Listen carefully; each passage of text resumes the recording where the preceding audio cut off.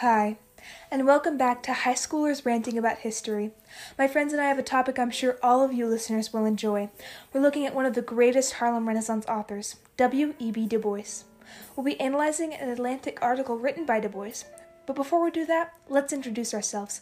I'm Dr. Professor Sarah Panter, with a degree in sarcasm.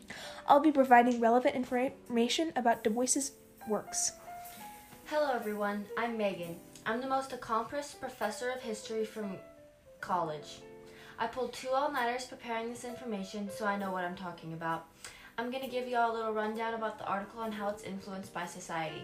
Hello, my name is Aranza Ricardo Carmen Guillermo Valenzuela Maria Fernando Teres Nieto Martinez, and I graduated with a degree in knife throwing from a questionably obscure college that I refuse to name. I'm not qualified to be here, but the other person was sick. And I'm Evelyn. With that out of the way, let's move on into our topic, which centers around the Harlem Renaissance. The Harlem Renaissance was an epoch of cultural liberation. Alan Locke described the period as redefining the birth from the quote-unquote old Negro, essentially the plantation worker, to the quote-unquote new Negro, educated and not defined by the practices of Jim Crow laws prominent in the South. The era refers to the explosion of cultural heritage popular in northern Manhattan neighborhood of Harlem, New York. This strive for sociological equality was influenced by multiple factors and often took the shape of literature, art, music, and stage performance. Today we will further explore the factors that led to the unapologetic celebration of African American customs. What a groovy explanation. Our author for today is William Edward Bucart Du Bois, commonly known as W.E.B. Du Bois. He was born well before the Harlem Renaissance was even an idea. Du Bois was born in 1868, 5 years after the Emancipation Proclamation. Du Bois lived in a time when it was perfectly okay to not only be openly racist, but to hurt people of color through actions and laws. Du Bois was the first African American to receive a PhD, and this gave him a unique perspective. Through his travels, he was baffled as to why different parts of the world treated African Americans with varying levels of respect. Du Bois suggested that racism was not due to some biological problem that prevented African Americans from advancing, rather social constructs. Today we'll look at one of his articles from the Atlantic magazine. This article provides a great example of Du Bois's ideas in sociology. We'll attempt to answer the question, how does the society Du Bois lived in shape his work? What a rad question. Du Bois's experience in a racially segregated America influenced a rebellious objective to intertwine the contrasting culture and maintain self-identity through diction and imagery. Let's jump right in, shall we? In the article, Du Bois describes realizing he was being discriminated against when he was a child, but says he had, quote-unquote, thereafter no desire to tear down that veil to creep through. Even if he was able to remove the barrier between him and his peers, he wouldn't be accepted. He would have to enter clandestinely. Such a course of action would be humiliating, such as admitting to needing a leg up in society. This reveals pride and dignity as values of the author's society. The strength of their society, both of enduring but willing to endure more until they can rejoin society on their own terms without letting go of their culture, is another incredibly important value. Du Bois states that it was their cultural values whose quote-unquote dogged strength alone keeps it from being torn asunder, it being the person. Through all the monstrosities, their culture has kept them sane. It is definitely worth thinking about why the author would compare their best or much valued trait to a dog, when slaves were often treated as dogs. Instead of distancing themselves from past degradation in the light of freedom, Du Bois changed the association to something positive, something he could control. Culture, pride, and strength allowed them to flourish in the Harlem Renaissance. Wow, such groovy analysis. I definitely agree with you on your use of strength, Aranza Ricardo. A race that has gone through oppression for hundreds of years and fought for their freedom is certainly not weak, and I think that shows through their persistence during the Harlem Renaissance.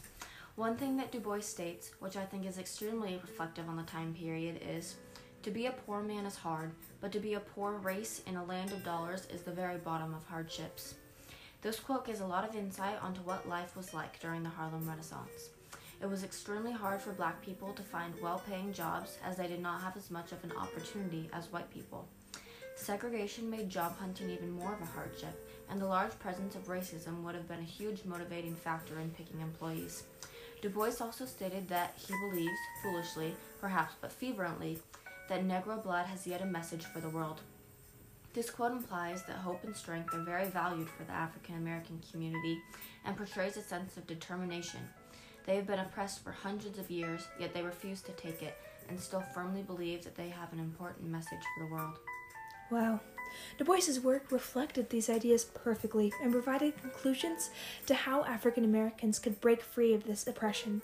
It was Du Bois who first suggested that instead of trying to compromise with the predominantly white society, it would be better to provide resistance. It was Du Bois who co-founded the NAACP, which later came to support the civil rights movement and the resistance of power. Du Bois himself had already had the experience of breaking past barriers, since he had a PhD.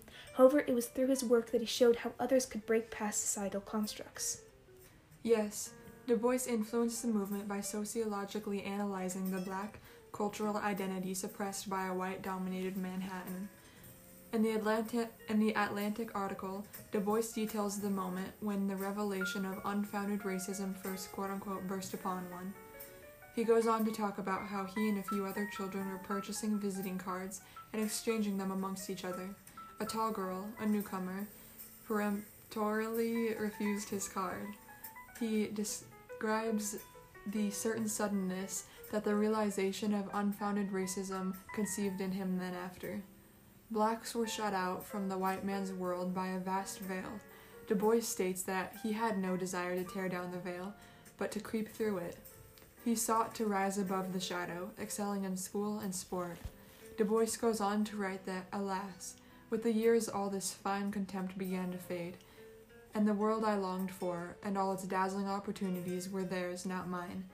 Despite the trials Du Bois faced through oppression, he would still go on to be the first African-American man to earn a PhD. However, the same could not be said for most of the African-American community in Philly. Du Bois conveys the sense of despair that weighed the hearts of many, saying, "The youth shrunk into tasteless cacophony, or into silent hatred of the pale world about them and mocking distrust of everything white." African Americans were weak from the ruthless subjugation that defined their people for hundreds of years. As a result, the population in Philadelphia was afflicted with crime, poverty, and drug addiction. So why do you think Du Bois's work was valued in his society? Ultimately, I think it was because of how revolutionary, so to speak, Du Bois's ideas were for his time. Today, we know that viewing race as a biological construct is not only wrong, but deeply harmful. However, in Du Bois's time, this wasn't the case. Ultimately, one of his case studies, the Philadelphia Negro, proved that African Americans were not racially inferior. Rather, they faced racial prejudice. This was completely different from the way that most Americans thought. Yes, you're exactly right. Du Bois had a huge impact on the new Negro movement, and his work aimed to identify the sociologically relevant issues that continued to oppress African Americans during the 1920s. In the Philadelphia Negro, Du Bois strategically shapes the defining problems that continued to oppress the black population. His statistical research revealed that racial oppression was not at the hands of the biological construct, but at the contrived perspective of white Americans. Food for thought. Speaking of biological construct, The Atlantic proposes a wildly different take on society than history does. It is no secret that during the time of the Harlem Renaissance that African Americans were oppressed and racially discriminated against. But W.E.B. Du Bois actually illustrates this societal injustice as a two-way street, placing a lot of the blame of the unchanging circumstances on the disposition of African Americans and of their dual consciousness.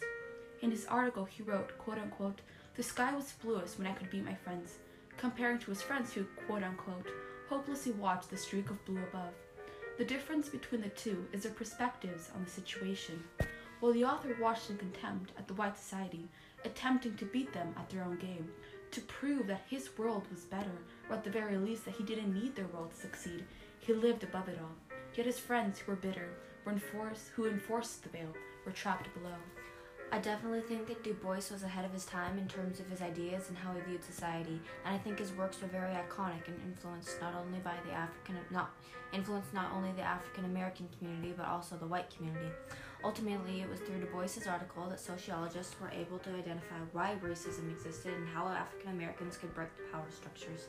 Wow. Thanks everyone for attending this discussion. I really think that sums up what Du Bois did.